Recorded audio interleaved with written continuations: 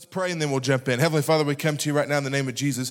We thank you for this time together this morning. Father, I thank you that as I speak, it's not my words, but your words, Father, that you speak through me. In Jesus' name, and everybody said, Amen. I don't know if you're like me, but a lot of times I want to take the easy way out. I want to take the path of least resistance. I want the easiest path possible. I don't know, you may not feel like that. You may be different in your life, but I know a lot of times in my life, I'm looking for the easiest way to get something done. I'm sure everybody in the room has heard this, but water always takes the path of least resistance. Water, or a waterfall or a creek, if it could cut its trip in half by going uphill, it's not going to do it. It's going to go around and take the path of least resistance. And so many times in our lives, we take this same approach. Now think about your relationships. Okay, think about your marriage. Think about if you approach your marriage with, I'm going to take the path of least resistance, I'm going to go the easiest path I can, you're not going to have a good marriage, right? That's going to be detrimental to your marriage. You think about parenting. If you decide we're going to take the path of least resistance, your kids are going to be horrible, right? Because we can't take the easy route when parenting. We have to step up and we have to work hard at it. You think about friendships, okay? If you're a friend, you think, I'm just going to take the path of least resistance. I'm going to let them do everything. You know, I'm just going to kind of let it go. We're just going to let things happen, right?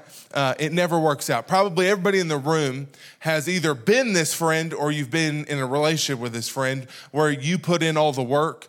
You know, you're always calling, you're always trying to set something up, you're always trying to get them to do something, and they're never reaching out to you. They're never calling you, and then finally you're like, forget this, I'm done trying, right? We've all been in these because a lot of times we can take the path of least resistance. And what happens as a Christian is we can take this approach to God.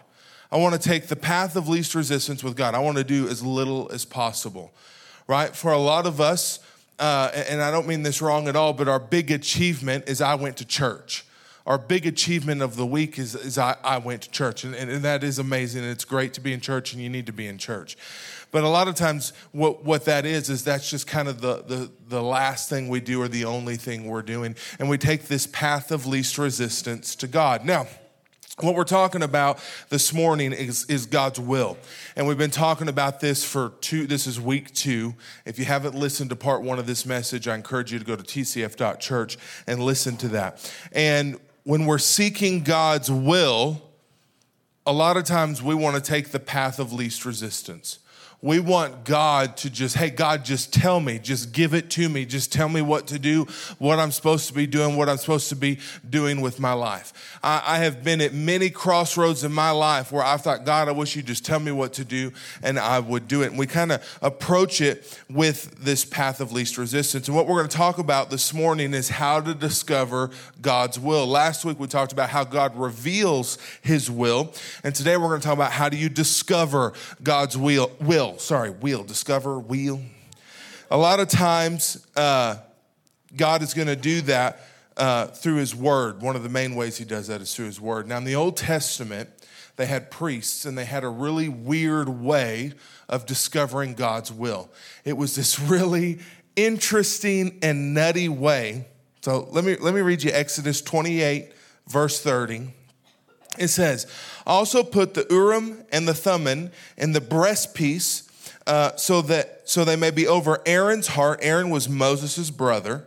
So this is Exodus, obviously, while they're coming out of Egypt and they're out in the desert, and Aaron becomes the first priest. Put it over Aaron's heart whenever he enters the presence of the Lord. Thus Aaron will also bear the means of making decisions for the Israelites over his heart before the Lord. Now, Adrian, if you could put up that picture of our priest. This is most likely what a Jewish priest would have looked like. This is how Aaron would have dressed. You don't have to read all the text. I know if you can read that, you have amazing eyesight. But don't worry about that. What you can see as we zoomed in on the right is his breastpiece with all of the different colored stones. Now, if you're a Marvel fan, that looks a little bit like an Infinity Gauntlet to me. But what they would do is they would have these two possibly stones. We don't know that they were stones, possible stones, Urim and Thummim. They could have been like sticks or dice, and they put them in a bag, and he would wear them over his heart behind that breastpiece. And then what would happen is that a king like Saul could come in and he could tell the priest, hey, should we go to war against the Philistines? And he would take that out and he would pull out a stone. And if he pulled out a white stone, he would say, yes, you should. God says go. If he pulls out the black stone, he would say, no, God says don't go. Now, think how cool it would be if, like, before church, pastor's back here in this room and he's got these two magic stones, and you can go in and say, hey, we're looking to buy a house. What should we do? I pulled out the black stone. God says no, right? You know? And then he's like, where's my $50, right? And we can be a little side business, right? And yeah. And so then they would go in and they would seek the priest for an answer. And he would pull out these stones and he would give them an answer. Now, I don't know about you, but me, I think that would be so nice if that's how it worked. And I didn't have to do all this like praying, listening, trying to see what God wants and all that. I could just get a stone of a yes or no. And that's the path of least resistance. And so I want to show you one more verse about the Urim and Thummim. And we're going to go to 1 Samuel 28.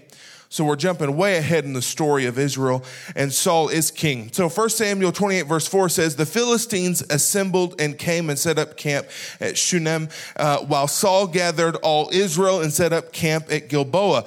When Saul saw the Philistine army, he was afraid, terror filled his heart. Verse 6, he inquired of the Lord, but the Lord did not answer him by dreams or Urim or the prophets. So he did not get an answer. So here's the thing. These stones somehow didn't always work.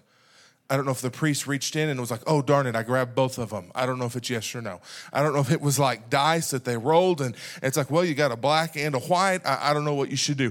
But Saul inquires of God and he doesn't get an answer. The path of least resistance didn't work. Now, of course, those two things, Urim and Thummim, which makes me think of Uma Thurman, but those would be really nice and easy. Why? Because I don't have to do anything. I just show up, I ask, I get an answer. And I don't have to do anything about it. And what did we learn last week? That one of God's main avenues for revealing his will is his word. Romans 12:2 says, do not conform to the patterns of the world, but be transformed by the renewing of your mind. Then you'll be able to test and approve what God's will is, his good, pleasing, and perfect will.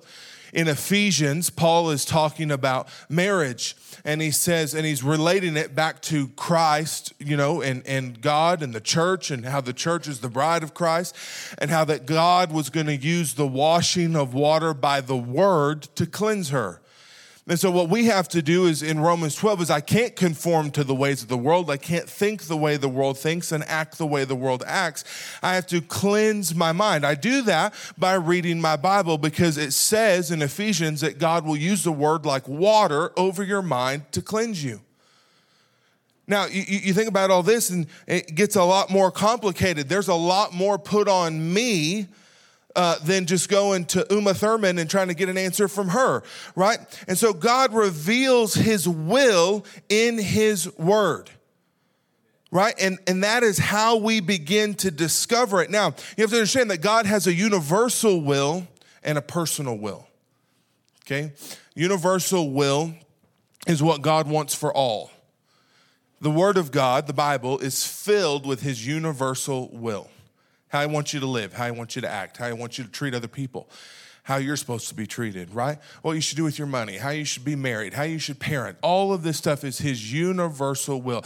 I'm not going to turn to the book of Matthew and it say, Kurt, tomorrow you should not take your car and leave 10 minutes late because you could be in a wreck, right? I'm not going to find that. But what I am going to find is God's universal will in his word. And listen, if I want to discover and walk in God's personal will for my life, I have to first walk in his universal will.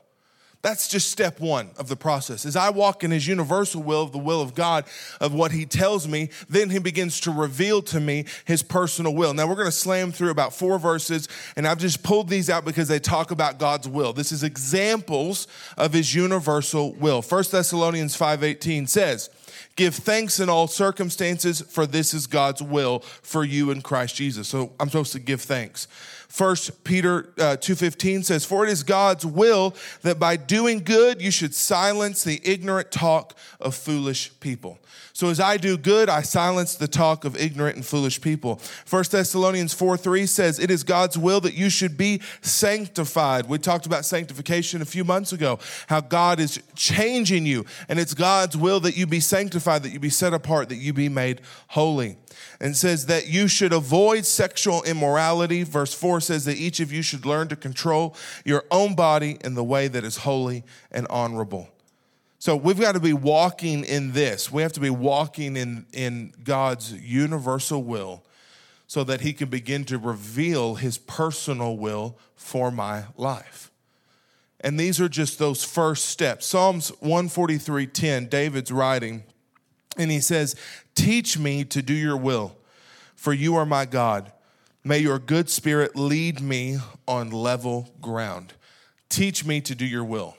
So David understood that God's will could be taught and that he needed God to teach it to him by God's Spirit. By the Holy Spirit, God would teach his will and he would lead him on level ground. Now, think about how God himself can teach you his will.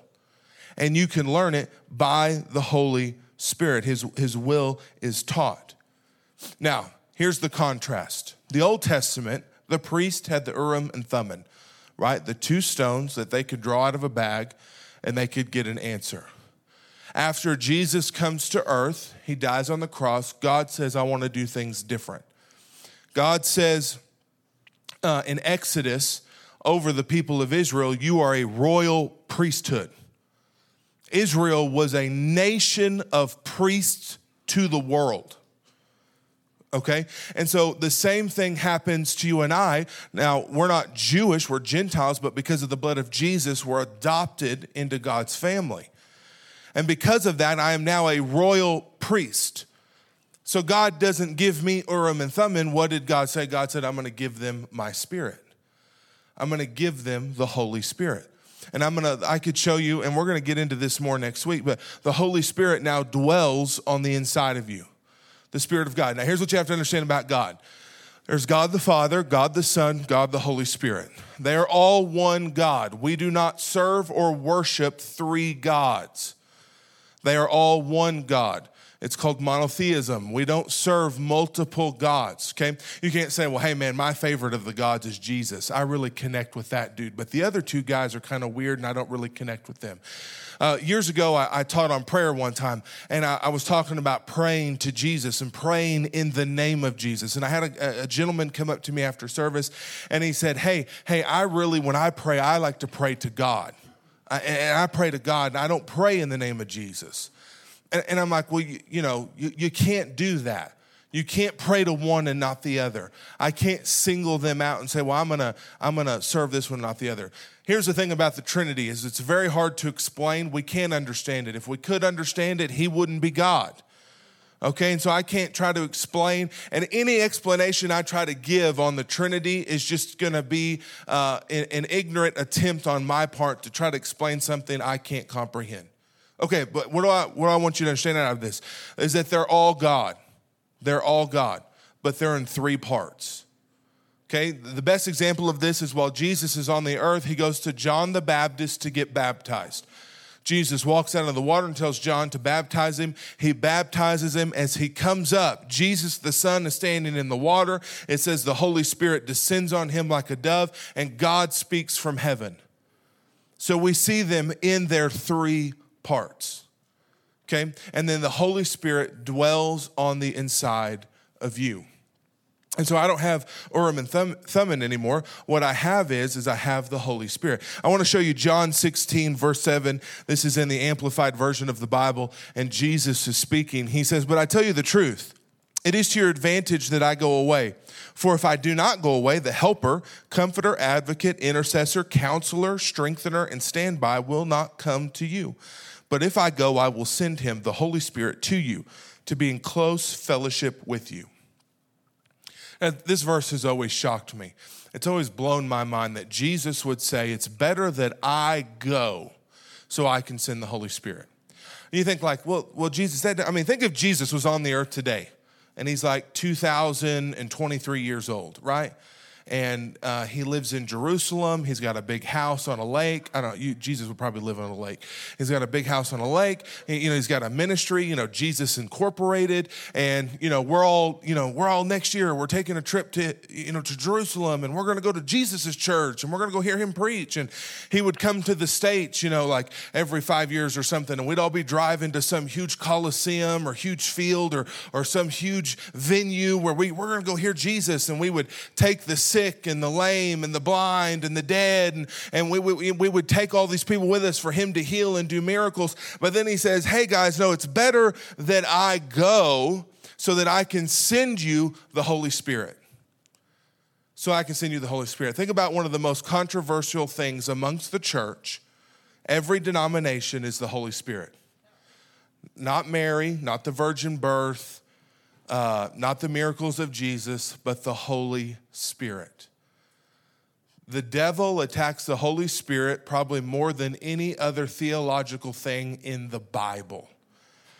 I could get every pastor in this town together, and everyone would have a different explanation of the Holy Spirit.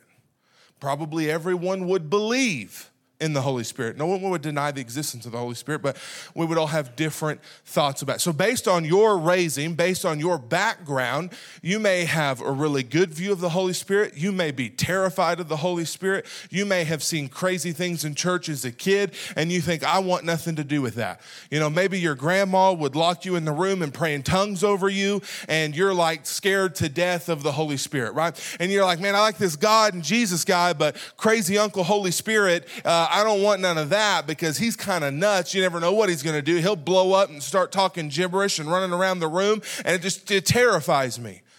Okay, but listen, that is not the Holy Spirit. Okay? And if you really want to be terrified, when you got saved, you got the Holy Spirit.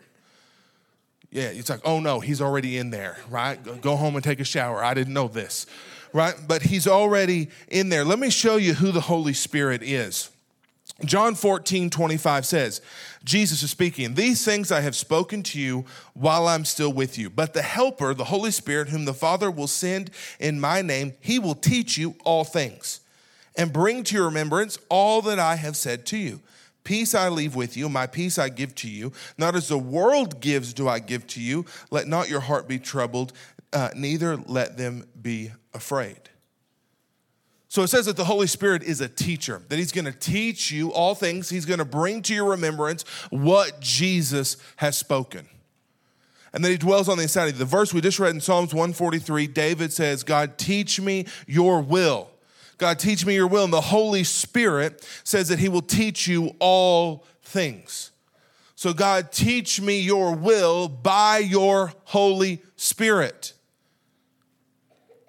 So when I get my Bible out, and I'm going to read my Bible because I want to wash and cleanse my mind and my brain and all the junk because I'm conforming to the ways of the world. I'm beginning to be concerned with the world. When I sit down and read that book, I have to say, Holy Spirit, I need you to show me. I need you to teach me. Show me what I need to see and and take away what I don't need to see. Reveal to me the things I need and hide from me the things I don't need. Because what we learned last week, the Bible is very complex. It's very complicated. It is not an easy book. It was written over thousands of years by many different authors, from Jewish poets to, you're reading an ancient Hebrew text when you get into the Old Testament.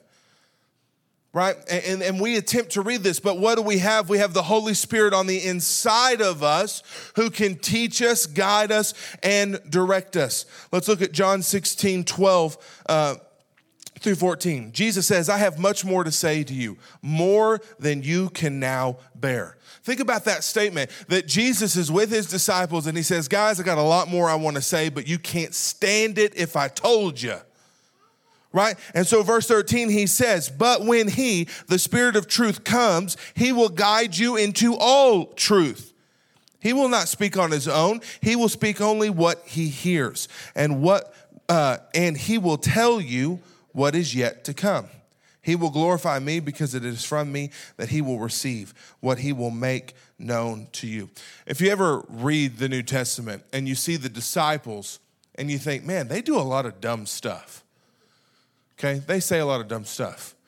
Okay, well, you've watched the whole movie and they're in the middle of it. They didn't know what was to come, right? Because what did Jesus say? He said, he will guide you into all truth. Hey, I got a lot more I want to tell you, but I can't because you wouldn't understand it. It'd freak you out and it'd terrify you. But the Holy Spirit's going to come. You have the Holy Spirit. When you read it, you think, why didn't they just get that Jesus was talking about this? You kind of know the end of the story. You know how things were going. I can't stand it when pastors are hard on Peter. Man, Peter was an idiot. He always had his foot in his mouth. He didn't have the Holy Spirit yet. Pentecost hadn't happened. He had no revelation. He could not understand the resurrection of Jesus. Do you know why that they would have never stole his body and hid it to say that he was raised from the dead? Because they had no revelation of it. They couldn't comprehend it. They couldn't understand that he was going to die and 3 days later he was going to get up. You know why they didn't understand it and didn't believe him? Because when he did it, they were fishing. You know what I would have been doing? I'd have been sitting there the third day with my popcorn. All right, here we are. Let's get ready. He's coming out. But nobody was there. You know, and Mary and them, they go, and what did? They went to prepare his dead body. They should have brought a quarter pounder with cheese. Say, he's going to be hungry. Dude's been dead for 3 days. Right, but they had no revelation because they did not have the Holy Spirit yet. Listen, the Holy Spirit will teach you, guide you into truth, not only when you read your Bible, but every day of your life. Every day of your life. So many times, you know, we sum up Christianity into this 20-minute segment of time in the morning or at night where I read my little verse of the day and I say, hey, God, thanks for being there today. I didn't really see you much, but thanks anyway.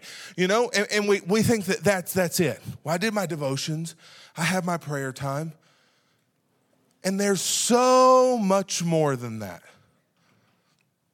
Listen, why are we here today? We're here to be filled up by the Holy Spirit. See, sometimes you get in service, and this doesn't happen every time, okay? Nothing's wrong with you if it doesn't happen. But a lot of times you can get into worship, and you can feel emotional. You can feel like you might want to cry. And you think, I don't even like this song, right? I don't even know why I'm crying. That's the Holy Spirit. That's God moving on your heart and working on you. We see it happen at Men's Retreat. We see it happen at camp, at Power Kids, Ground Zero. The Spirit of God, church on Thursday, church on Sunday, the Spirit of God shows up. The Bible says that where 2 or 3 are gathered in the name of Jesus, that he is in their midst. The Spirit of God is in the middle of us. We do this to get filled up so we can go out. They crucified Jesus for the work he did outside the church. Listen to me. They crucified Jesus for the work he did outside the church. They weren't mad that he read in the synagogues. They weren't mad that he did stuff in the synagogues. But when he ate with sinners, when he healed the sick on the Sabbath, when he hung out with tax collectors who were the scum of the earth, when he ran around with 12 guys and a prostitute, they decided we have to kill him. Because we're supposed to be doing stuff outside this building, not just in this building. This is to encourage, build up, strengthen, and then go out. Would you bow your head and close your eyes? Heavenly Father, we come to you right now in the name of Jesus. Father, we thank you for your Holy Spirit. I thank you that when we received Jesus, when we confessed and believed that you are the Son of God, that you died on the cross and rose from the dead, that your Holy Spirit dwells on the inside of us. We have the indwelling of the Holy Spirit inside of us. Father, and I thank you that we walk in that. Holy Spirit, that you reveal, you teach us, you guide us into all truth. Holy Spirit, I thank you that you comfort us. You're an advocate for us, an intercessor, a counselor, a strengthener to our inner man, to our souls, and to our bodies. Father, I thank you that we are filled up in this place this morning, and that we would take that infilling out into our world and into our lives, and that we would share the same grace and mercy that we have received. And Father, through our kindness, others would be led to repentance. Through our kindness, others would be led to repentance. We thank you for it. In Jesus' name. And everybody said, amen. Amen.